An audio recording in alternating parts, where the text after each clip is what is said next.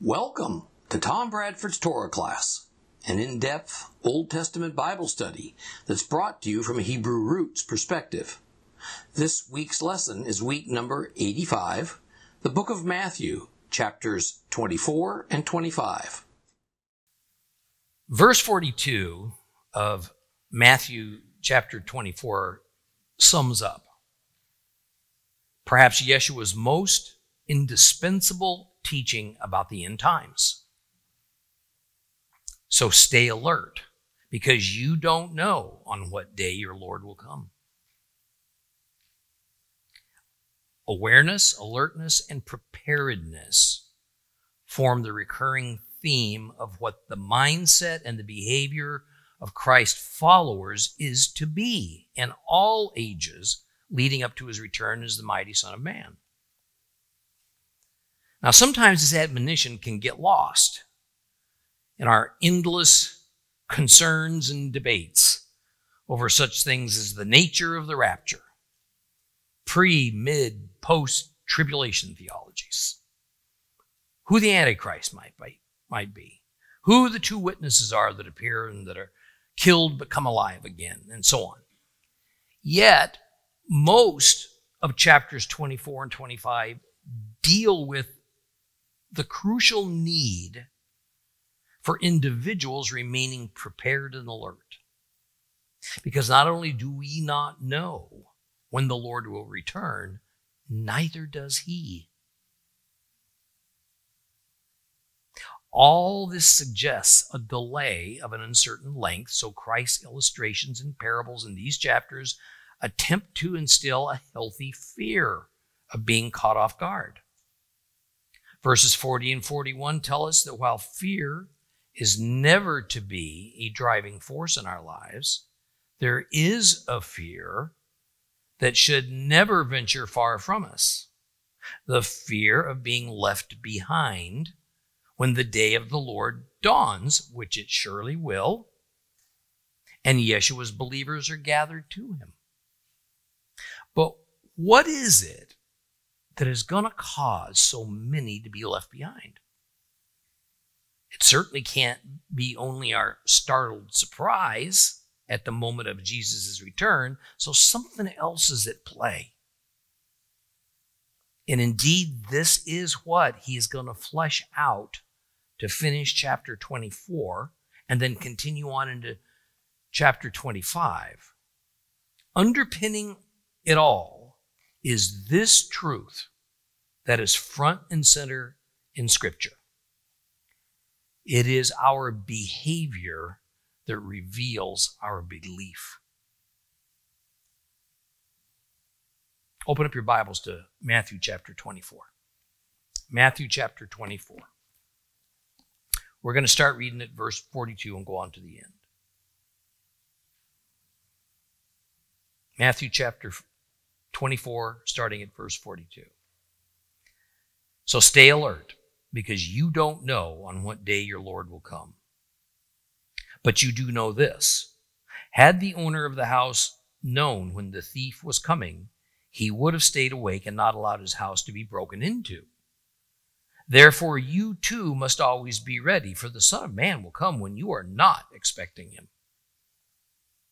Who is the faithful and sensible servant whose master puts him in charge of the household staff to give them their food at the proper time? It will go well with that servant if he is found doing his job when his master comes. Yes, I tell you that he will be put in charge of all he owns. But if that servant's wicked and says to himself, my master's taking his time, and he starts beating up his fellow servants and spends his time eating and drinking with drunkards, then his master will come on a day the servant does not expect, at a time he doesn't know, and he will cut him in two and put him with the hypocrites, where people will wail and grind their teeth. Now, although the matter of the unexpected thief is not a parable, it is an illustration of the need to remain alert. As with so many of Yeshua's illustrations, we mustn't pay too much attention to the details, but rather we are to notice the point or points that are being made. For instance, obviously we're not to compare Yeshua's return from heaven to a thief breaking into a home and committing a criminal act. Rather, the point is that if the owner of the house knew in advance when a thief was coming, obviously he'd be alert, prepared, and ready to avert harm to himself and to his family. So also the matter of the owner staying awake at nighttime says that the suddenness of his return can come anytime, day or night. And this quite simple illustration Christ makes, this direct connection of it to himself, because he says, therefore, you too must always be ready, for the Son of Man will come when you're not expecting him. How might we be ready? What does readiness look like in a believer? He doesn't specifically say. Instead, he rolls right into yet another illustration. In verse 45, Jesus begins to piece together the nature of a believer's readiness by asking a rhetorical question. When he asks, who is the faithful and sensible servant, the meaning is, what are the character traits? What are the behaviors that are displayed by a servant that Yeshua determines to be faithful and sensible? This particular servant is put in charge of other servants. So this illustration is speaking of leaders and leadership. This servant's job is to give those he's in charge of their food at the proper time. In the Gospel of John, Christ uses a similar illustration when addressing Peter in John 21, verses 15 through 17. After breakfast, Yeshua said to Shimon Kepha, Simon Peter, Shimon bar Yochanan, do you love me more than these? And he replied, yes, Lord, you know I'm your friend. And he said to him, feed my lambs. Well, a second time he said to him, Shimon bar Yochanan, do you love me? He replied, yes, Lord, you know I'm your friend. And he said to him, then shepherd my sheep. The third time he said to him, Shimon bar Yochanan, are you my friend? Now Shimon was hurt that he questioned him a third time, are you my friend? So he replied, Lord, you know everything. You know I'm your friend. Yeshua said to him, then feed my sheep. See, Peter had become the leader of the 12 disciples. This is why Jesus specifically addressed him with the instruction to feed his sheep. Now, obviously, in the illustration of the faithful servant, the job of feeding the subordinate servants at the proper time was about food. But feeding was meant more on a spiritual level as a metaphor for dispensing wisdom and instruction from God's word. So verse 47 says that provided this servant does his job, dispensing wisdom, teaching the truth of God's word to those he's in charge over, then all go well with him when the master of the house comes home. The reward for doing his job is that the faithful servant leader will be given an even greater scope of authority. He will be put in charge of all matters of the entire household. The other side of the coin is also presented. Should the servant leader not be faithful by neglecting to feed those he's supervising, this is a metaphor for not teaching God's word to them in truth. And he does this because he thinks his master isn't coming home anytime soon. And he proceeds to abuse his position of authority by immoral behavior. by joining in with drunkards, by generally mistreating those he's supposed to be caring for. The consequences for him are going to be painful and terminal.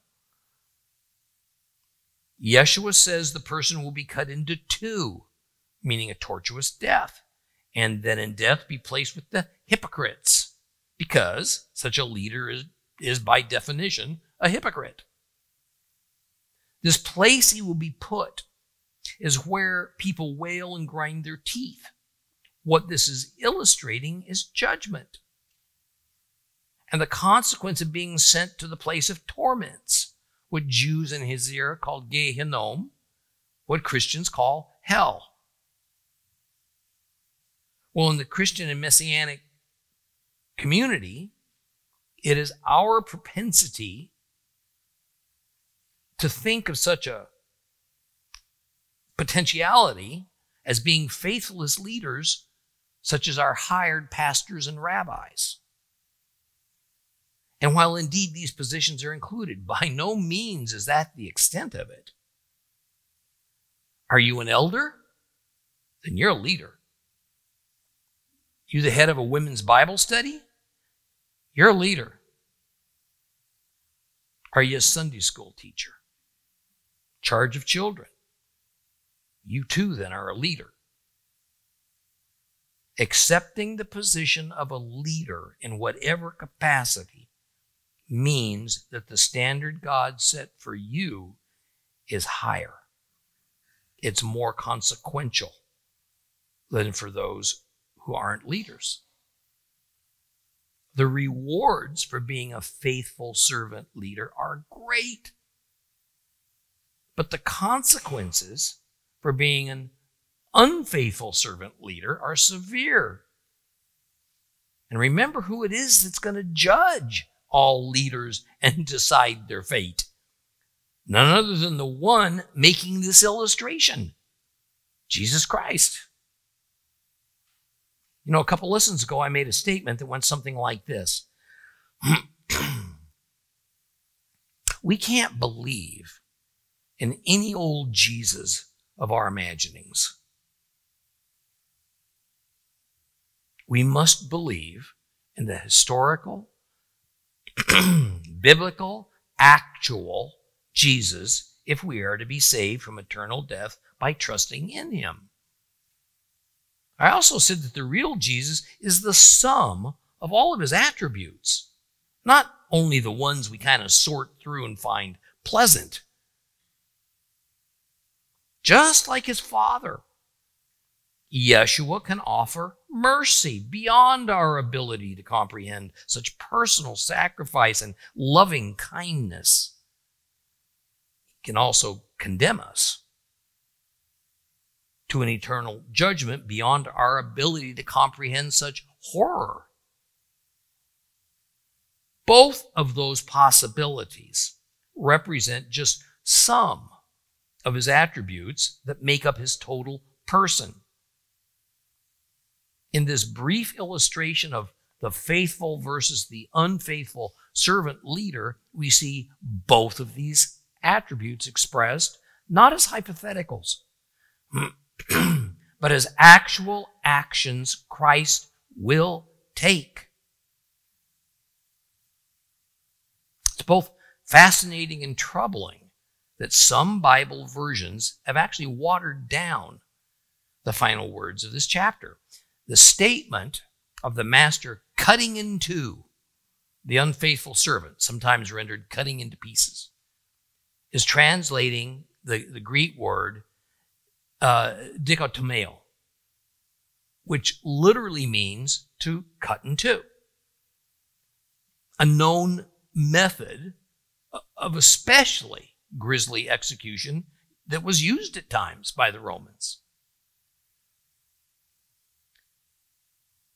Being cut in half is also the source of our English word dichotomy, that means to divide or contrast two things. However, the RSV, for instance, translates it to punish. The Young's literal says cut off, in the sense of being cut off, being separated from your people, or from God. Commentators, such as Davies and Allison, note that clearly this watered down and incorrect translation is because those particular Bible translators, likely on account of their sponsors, could not accept a portrayal of Christ that is so harsh that it offends our traditional Christian sensibilities. This is a good example of creating a Jesus of our own imaginings and ignoring who he really was and is when it's all right there before us. Let's move on now to Matthew chapter 25. Open your Bibles to Matthew chapter 25.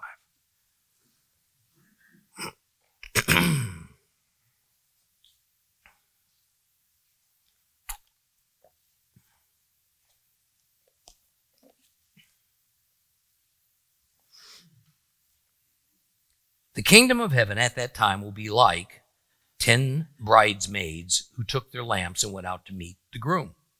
5 of them were foolish, 5 were sensible.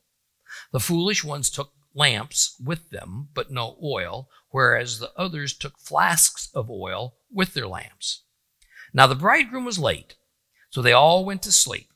It was the middle of the night when the cry rang out, "The bridegroom's here, go out to meet him." The girls all woke up and prepared their lamps. The foolish ones said to the sensible ones, "Give us some of your oil because our lamps are going out." "No," they replied, "there may not be enough for both you and us. Go to the oil dealers and buy some for yourselves." But as they were going off to buy, the bridegroom came. Those who were ready went with him to the wedding feast, and the door was shut. Later, the other bridesmaids came. "Sir, sir," they cried, "let us in." But he answered, "Indeed, I tell you, I don't know you. So stay alert, because you know neither the day nor the hour. For it will be like a man about to leave home for a while, who entrusted his possessions to his servants. To one he gave 5 talents, equivalent to 100 years' wages. To another 2 talents, and to another 1 talent, to each according to his ability. Then he left. And the one who had received 5 talents immediately went out, invested it, and earned another 5. Similarly, the one given 2 earned another 2. But the one given 1 talent went off, dug a hole in the ground, and hid his master's money. After a long time, the master of those servants returned to settle accounts with them. And the one who had received 5 talents came forward, bringing the other 5, and said, "Sir, you gave me 5 talents. Here, I have made 5 more." And his master said to him, "Excellent.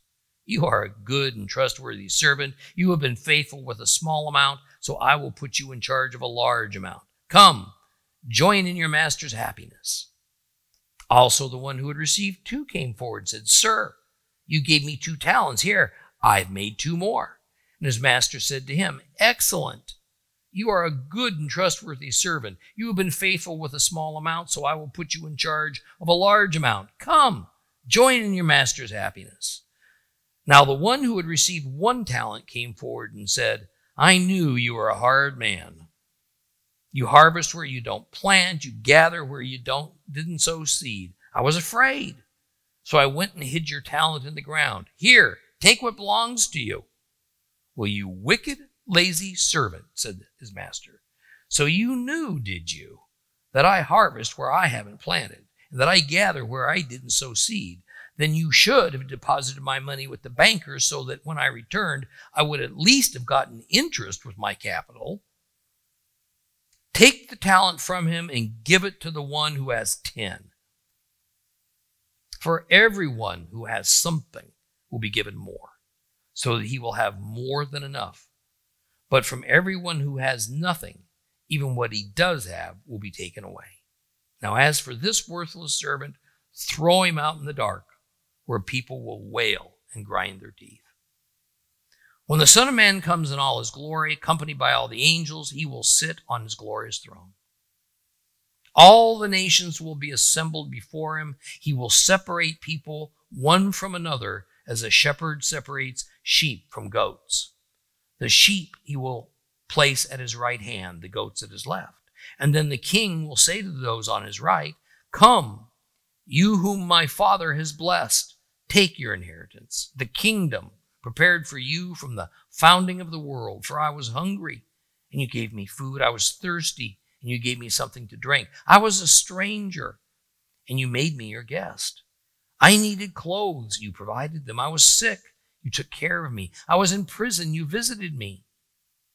Then the people who have done what God wants will reply, "Well, Lord, when did we see you hungry and feed you, or thirsty and give you something to drink? When did we see you a stranger and make you our guest, or needing clothes and provide them? When did we see you sick or in prison and visit you?" And the king will say to them, "Yes, I tell you that whenever you did these things for one of the least important of these brothers of mine, you did them for me." Then he will speak to those on his left, saying, "Get away from me, you who are cursed. Go off into the fire prepared for the adversary and his angels. For I was hungry, and you gave me no food. Thirsty, you gave me nothing to drink. A stranger, and you did not welcome me. Needing clothes, you did not give them to me. Sick and in prison, and you did not visit me." Then they too will reply, "Lord, when did we see you hungry, thirsty, a stranger, needing clothes, sick or in prison, and not take care of you?" And he'll answer, "Yes, I tell you that whenever you refuse to do for the least important of these people, you refuse to do it for me." They will go off to eternal punishment. But those who have done what God wants will go to eternal life.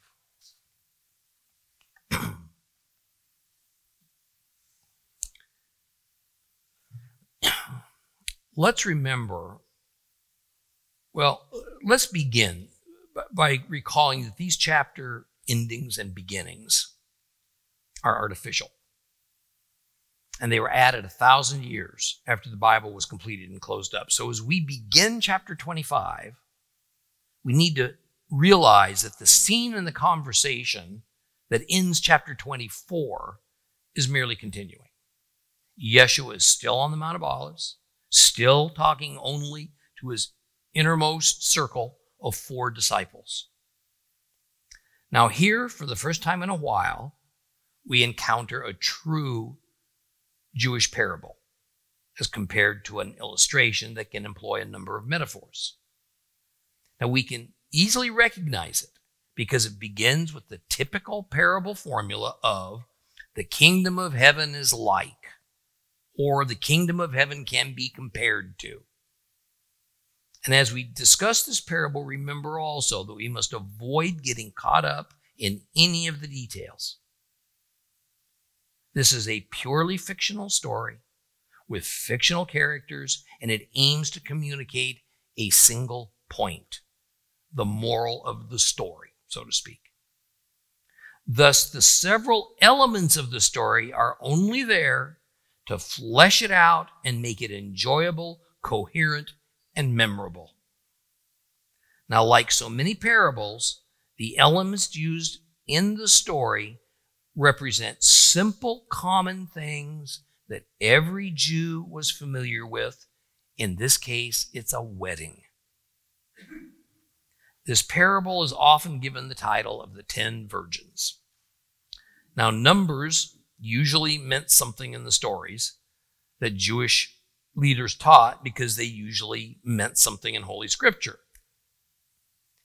The use of the number 10 indicates fullness, wholeness, even perfection. So perhaps 10 was considered the ideal number of bridesmaids desired for a wedding. The reality is that we could just as easily, and more in tune with the cultural reality of that day, title this the parable of the 10 maidens. Okay, whether maiden or virgin, what this is indicating is unmarried girls that still live under their father's roofs. As Westerners, we tend to get a little too hung up on the word virgin and put too much weight on the sexual purity aspect of these 10 girls. That plays no role in this story. It was a given in that era that young, unmarried girls, maidens, had not known a man. In fact, it was so taken for granted that in the rare occasion that an unmarried girl had illicit sexual intimacy with a man, that her father had the right to kill her. More often, the girl was only tossed out on her ear, shamed for life, and now she had to try and fend for herself, which was no easy feat in those days. So these 10 bridesmaids, that is, being bridesmaids, that was their role at the wedding, took their oil lamps to go out and meet the groom. So obviously the setting is nighttime. 5 of these fictional bridesmaids were foolish. The other 5 were sensible. Being sensible means being wise. So, what made a foolish bridesmaid foolish?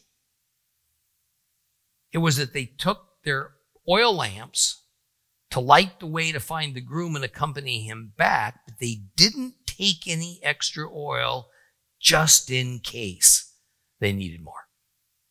That was an unwise decision. This contrast with the sensible, the wise bridesmaids who came prepared with extra oil for their lamps to plan ahead for most any eventuality. This anticipates that they wouldn't know exactly when the groom was going to arrive, which is validated by the beginning words of verse 5. Now the bridegroom was late. So in addition to the idea of not knowing when precisely he would arrive, there is also once again introduced the idea of an unexpected delay. That is, there was this range of time, although inexact, of when one could reasonably expect the groom to show up. However, his actual arrival went well beyond even that extended range of time. Well, because of the lateness of the hour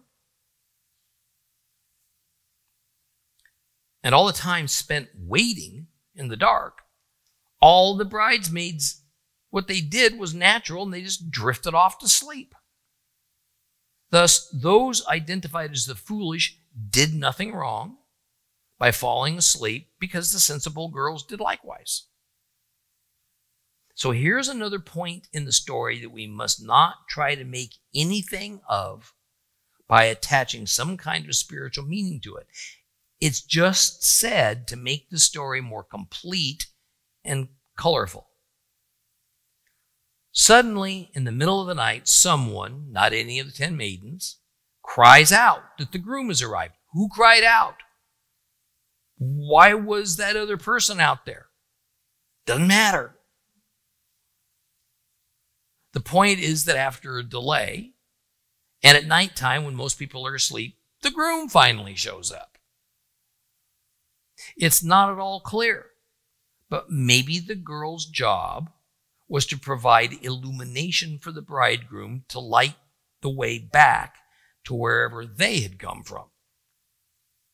And as the 10 maidens are awoken by the anonymous crying out, they hurry to light their lamps, but because of the extended delay, the lamps belonging to the 5 foolish ones had run out of oil.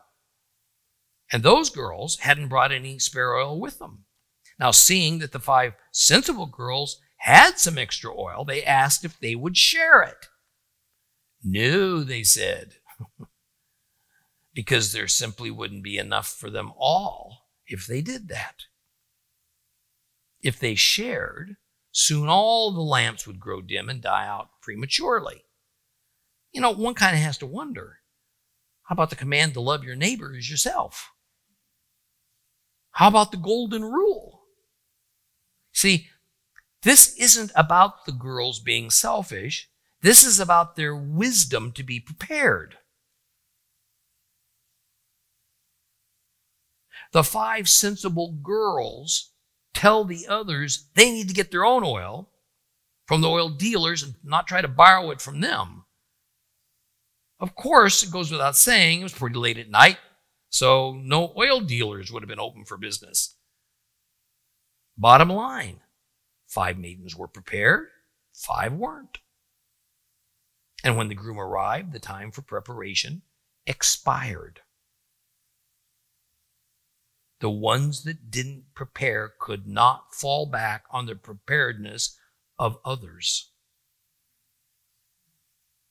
And this is important, they could not fall back upon the possibility that they were partially prepared, or at one time in the past, they had been prepared. In the end, the 5 bridesmaids that were sensible were able to attend the wedding banquet, but the other 5 could not. In fact, the place where they went for the feast shut the doors after the groom and the 5 wise maidens, and no doubt the other properly prepared guests, arrived. The 5 foolish maidens finally made their way through the darkness to the place of the wedding banquet and found the door shut and locked. And they banged on the door and they asked to be let in, but the groom answers back, "I don't know you." See, the final words of this parable now sum up its point. The one moral of the story is, so stay alert because you know neither the day nor the hour. I want to take a moment to point something out that is often poorly translated. And when it is, it disconnects us from a connection that Yeshua surely intended for his disciples to make. In verse 11, in the complete Jewish Bible, we find the 5 foolish girls saying, "Sir, sir, let us in." In other versions, we will find translations like, "Lord, Lord, let us in." The Greek word being translated is kurios, and Lord or Master is a better translation because there's little doubt that in the Jewish thought the word was Adonai, Lord or Master. Notice the progression. The girls shout through the door to the groom, "Lord, Lord," and the groom responds, "I don't know you." Or more grammatically likely, "I haven't known you." Where have we heard something like this before? Matthew 7, verses 21 through 23. "Not everyone who says to me, 'Lord, Lord,' will enter the kingdom of heaven, only those who do what my Father wants. On that day, many will say to me, 'Lord, Lord, didn't we prophesy in your name? Didn't we expel demons in your name? Didn't we perform many miracles in your name?' And I'll tell them to your faces, 'I never knew you. Get away from me, you workers of lawlessness.'" See, there's this direct connection that's not to be overlooked between this ominous warning of Matthew chapter 7 about being excluded from the kingdom of heaven and the ending of this parable of the 10 maidens, when the 5 foolish girls found themselves excluded. In fact, they're the same warning. And one of the things in common between these two passages is that those who were excluded, and catch this, those who were excluded believed they were part of the included group. They believed that. On what basis they believed they were included, we don't know. However, what we do know is that those who aren't prepared in advance will get shut out, because the instant the bridegroom arrives, the gates to the kingdom of heaven are closed to all but those who were already properly prepared. Those left on the outside can plead their case, but to no avail. In a larger sense, we could say that we are given a pattern to follow that demands living wisely at all times. Because should we think that we have time to live foolishly, but then later on, at the time of our choosing, turn and go in a better direction, we're spinning the eternal roulette wheel. Maybe it works out. Maybe it doesn't. It didn't work out for the 5 foolish maidens.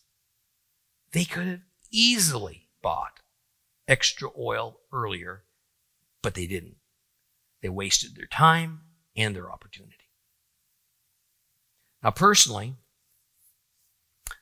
I find trying to understand exactly what those 10 maidens were supposed to do with those lamps, in which 5 of them failed, a little bit vague. Yes, they were to light their lamps when the bridegroom appears, but to what end? What exactly was this meant to accomplish? What about lighting these lamps was so necessary and important that not doing so resulted in severe eternal punishment? It may be this.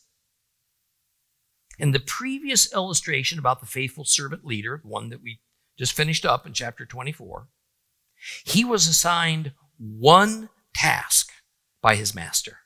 One, see to the feeding of those he was put in charge over. One task. The faithful servant leader did just that. The wicked servant leader did the opposite. And he was sent to eternal death for his disobedience and outrageous behavior. Behavior reveals our belief. Here in the story of the 10 maidens, they were also assigned just one task. Provide lamps for if and when the bridegroom comes at night. The sensible maidens did just that. The foolish maidens did the opposite, and they were left outside of the door where there was eternal death. Behavior reveals our belief. The first illustration was about leaders. The second illustration was about followers.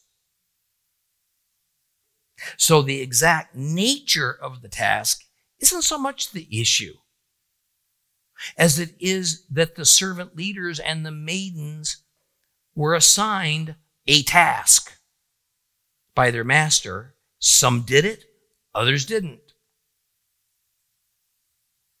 In the first case, the unfaithful servant didn't do the assigned task because he thought his master's delay allowed him time to do as he pleased and so behave wickedly. But he was caught surprised when the master unexpectedly showed up. In the second case, the 10 maidens were at a wedding venue. They knew the groom was necessarily on his way. That's a given. The sensible girls made sure they were prepared for this arrival, that it could occur at any time of the day or of the night, while the foolish girls just went unprepared. Now, if I'm correct in my assessment, then the bottom line is more towards believers, whether leaders or followers, doing the task faithfully that God has given us to do, whatever that task might be, until either our grave or until Messiah Yeshua returns. To do otherwise is seen by God as gross disobedience that will result in exclusion from the kingdom. But also notice something about the kingdom of heaven so far in our parables. When you're legitimately in, you're in. And when you're out, man, you're out. There's no changing of status at a later time. And no one on the inside can lend outsiders some of their imputed righteousness so they can get in too. These principles of entry into the kingdom of heaven have already been explained in earlier parables or by direct instruction from Yeshua. Clearly, this is a teaching and a story that looks ahead to the end times and to Judgment Day, and this alone ought to pique our interest. Let's not confuse the reality that a minimal but growing form of the kingdom of heaven is currently present with the fact that upon our Savior's return, the kingdom of heaven immediately will be brought into its fullest reality and form. Right now, it's a spiritual kingdom. It lives within believers. It lives within you. In the future, it will be physical. It will be tangible that goes along with the spiritual element. So there's big changes coming when Christ's return actually happens. And preparation for those changes must be underway now within each of us before he comes, not after. One other thing that might be hard to grasp, and it's a bit touchy, but I think it's worth mentioning because there's a very good lesson about studying the Bible in general to be learned here. See, because the literary rule of Jewish parable interpretation and meaning is that a parable is not to be taken apart and all of its various elements of the story used as a series of allegories, and that all parables by definition make one point and one point only, then in this case, we have to be rather careful of saying that this parable has Yeshua casting himself into the role as the bridegroom at the wedding. See, the reason it seems so natural, so automatic for a Christian to read this image into this parable as an assumption is because Christianity has for centuries characterized the end times Jesus as the divine bridegroom. The problem is that trying to apply such a meaning within this parable defies how parables work. The usual interpretation in Christianity is that this parable is mostly about Messiah Yeshua being likened to the delayed bridegroom. Yet the parable plainly says, funny when you read something, the parable plainly says the comparison that's being made in it is about the kingdom of heaven, not about the Messiah. Remember, the parable begins, the kingdom of heaven at that time will be like. It doesn't say the Messiah at that time will be like. Now, because the 4 disciples hearing this parable knew as a given how parables work, they would not have been looking to associate Jesus to the delayed bridegroom. Rather, the bridegroom represented bridegrooms in general, not anyone in specific. Now, other bridegroom-related verses that appear in other places in the New Testament may offer some better evidence for claiming that Yeshua is the end times bridegroom that the church claims he is. But to my way of thinking, the parable of the 10 maidens certainly is not one of them. Now, another parable immediately follows in verse 14. It is another true parable because it begins with the standard formula opening of, for it will be like it can be compared to. That is, a comparison is about to be made. Who or what is the for it? What is the it? Well, in the previous parable, the it was the kingdom of heaven. So the comparison in this new parable is between the kingdom of heaven, how it operates, and whatever Yeshua offers as the similar thing or action it's being compared to. Now, we must always take a biblical parable in light of how the Jewish Jesus meant it, because it was formulated for Jewish listeners living within a Jewish culture. One of the underlying principles of Jewish thought is something that was taught to their children from their earliest age. God is the creator of the world. Therefore, the world and everything in it belongs to him. We, as created humans who love God, are therefore caretakers of what our master owns. This caretaker persona applies right down to the individual level. Every individual is a caretaker in his or her own right, and each is given a caretaking task by the Creator. It is within this mindset and belief that Yeshua constructed the parable of the talents, and it is how his disciples heard it. It is therefore how we must understand it as well. So here we learn of an expectation that the kingdom of heaven places upon those who would hope to be its members. The expectation is that even though God may not be tangibly present, our behavior should be as though he was here. Our behavior reveals our belief. The parable of the talents is quite long, but despite its length, there's still just one point to it. And Yeshua is working towards it.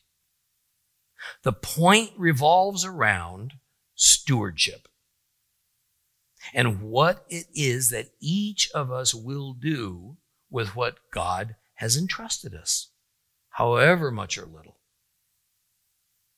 And I must once again emphasize, from the biblical view, from Christ's view, and from the common Jewish person's view, none of us owns anything. We are God's created creatures living in God's created world, so everything belongs to him. Steward is a typical English word to describe a caretaker, not an owner. So stewardship is all about what we're going to do with our master's possessions. Verse 14 sets the stage. An anonymous man is about to leave home for an unspecified period of time, and he entrusts everything he possesses to his servants. Now, to the first fictional servant, he entrusted 5 talents. To another servant, he entrusted 2 talents. To a third, he entrusted but 1 talent. Now, before we go further, I want to read for you a similar parable from the book of Luke. Now, many Bible commentators say that this parable in Luke is the parallel of the one we're looking at here in Matthew. I don't think that's the case.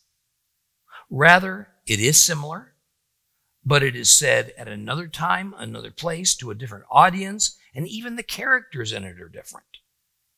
So this is from Luke chapter 19, verses 11 through 28. Just listen. You don't have to go there. While they were listening to this, Yeshua went on to tell a parable. Because he was near Jerusalem, and the people supposed that the kingdom of God was about to appear at any moment. Therefore he said, a nobleman went to a country far away to have himself crowned king, and then return. And calling 10 of his servants, he gave them 10 manim. A manet is about 3 months' wages, and said to them, do business with this while I'm away. But his countrymen hated him, and they sent a delegation after him to say, we don't want this man to rule over us. However, he returned, having been made king, and sent for the servants to whom he had given the money to find out what each one had earned with his business dealings. And the first one came in and said, sir, your manet has earned 10 more manim. Excellent, he said to him, you're a good servant. Because you've been trustworthy in a small matter, I'm putting you in charge of 10 towns. And the second one came and said, sir, your manet has earned 5 more manim. And to this one he said, you be in charge of 5 towns. Then another one came and said, sir, here is your manet. I hid it in a piece of cloth because I was afraid of you. You take out what you don't put in and you harvest what you don't plant. And to him, the master said, you wicked servant, I will judge you by your own words. So you knew, did you, that I was a severe man, taking out what I didn't put in, harvesting what I didn't plant? Then why didn't you put my money in the bank? Then when I returned, I would have gotten it back with interest. And to those that were standing by, he said, take the money from him and give it to the one with 10 manim. And they said to him, sir, he already has 10 manim. But the master answered, I tell you, everyone who has something will be given more, but from anyone who has nothing, even what he does have will be taken away. However, as for these enemies of mine, who do not want me to be their king, bring them here and execute them in my presence. And after saying this, Yeshua went on and then began his ascent to Jerusalem. So despite the difference between Luke's parable and the one in Matthew, still the issue is the same. The issue is stewardship, especially in light of how the stewards behave, the decisions they make regarding their master's possessions. One of the major differences between the two parables is that in Luke's, the master, the king, gives explicit instructions that the money he assigns to each servant is to be invested. In Matthew's version, there's no instructions. And instead, what each servant is to do with the money is left up to them. Now let's begin with understanding what a talent is. A talent is a measure of weight. And biblically, it is usually associated with the weight of gold or silver. It's believed that a talent in the first century was somewhere between 50 and 75 pounds. And this represents a huge sum of money. To give you another way to see it, 1 denarius was the standard wage for 1 day's labor. 1 talent was the equivalent of about 6,000 denarii. 2 talents, 12,000 denarii. 5 talents, 30,000 denarii. Thus, all of the servants were given sizable sums of money to be responsible for, even the servant that was just assigned 1 talent. Interestingly, the money was not doled out at random. Rather, the man made his decision based on what he perceived as each servant's innate or learned ability. Thus, he didn't expect identical results from each, nor did he decide that fairness or equity was called for that ignored all other factors. In fact, such a kind of fairness is actually quite unfair. It isn't fair to expect someone with little ability to perform at the same level as someone with a much greater ability. And yet the one with less ability is, in God's economy, in no way inferior to the one with the greater ability. So, after assigning the money to the 3 servants, he leaves. No one knows when he's going to return. Now, the key factor in this parable is that while the 3 servants do not know when he's coming back, it's 100% certain he's going to return. And he's going to come with expectations about that money that he left with them. Now, the one given the most talents, 5, immediately goes to invest the money, and he doubles it. The servant with the next most, 2 talents in some unspecified way, also doubled the man's money. But the 3rd servant took the talent of money, he dug a hole, and he buried it for safekeeping. Now, the question that I'm sure came to the disciples' minds, and that ought to for our minds as well, is, did any of these servants act with bad intentions? Any of them? Did any of them do something that they thought was going to displease their master? No. They all acted with clean conscience and out of good intent. Yet clearly, from what comes next, only some of the 3 properly understood their master's character, and therefore what he expected of them, despite not giving them explicit instructions. Verse 19 explains that a long and unspecified period of time passed, and then one day, unexpectedly, the man returns. And he has the 3 servants brought to him to see how they've handled his affairs, and especially what did they do with his money. The servant who he entrusted with 5 talents presented his master with 10. The master was overjoyed. He complimented the servant, told him that because he'd been such a faithful steward with what he calls a small amount, he would put him in charge of a larger amount. See, I find it interesting that Yeshua's parable has the man saying the 5 talents was a small amount. However, the point to be taken is that this has to be a fabulously wealthy man that Yeshua is speaking about here, in which a fortune as great as 5 talents was seen as but little in his eyes. Next, the servant that had received 2 talents to watch over was brought before his master. He's presented his master with 4 talents. And so he was given the same reward as the servant given 5, which consisted of much more to oversee. Then the man given but 1 talent came forward and said some words to his master that he no doubt didn't mean as a direct insult, but rather he thought it was reflective of the man's character and mode of operation. He says that he knows that the man harvests where he didn't plant and gathers where he didn't sow seeds. Therefore, rather than risk anything, he just dug a hole and hid the money until his master returned. And the master's response was, "Well, you wicked, lazy servant." Now, certainly the servant would have noticed what the other servants had done with the money entrusted to them, so why would he do something so different? Well, the first words of verse 25 are the answer.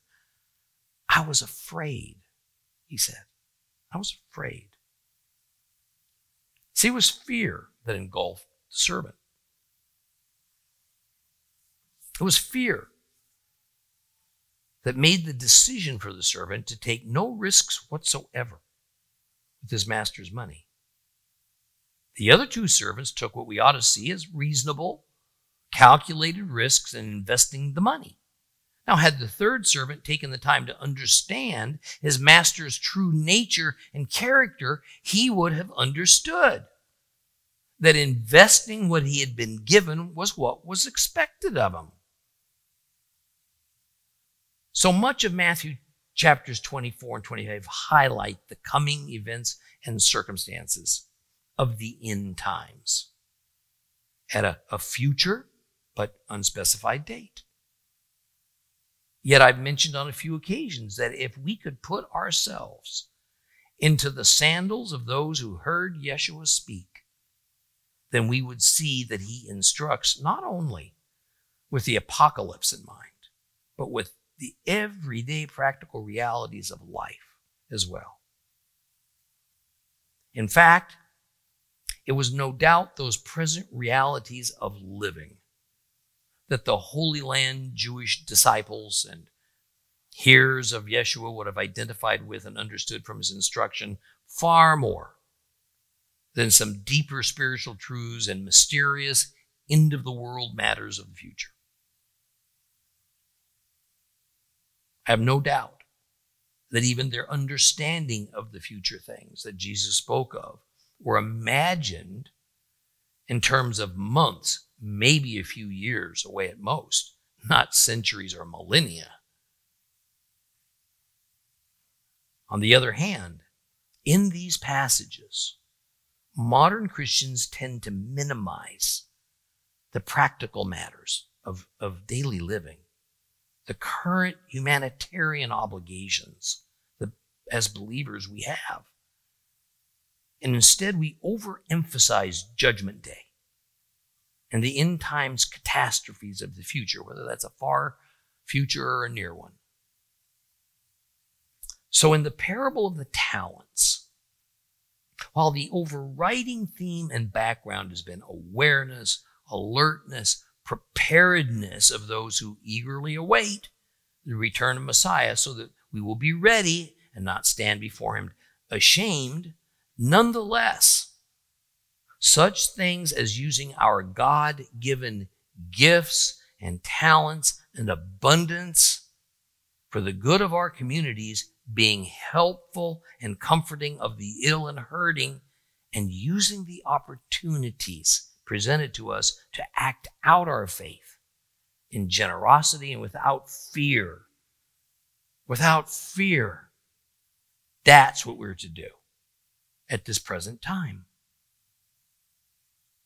We're going to finish up with the parable of talents when we meet again.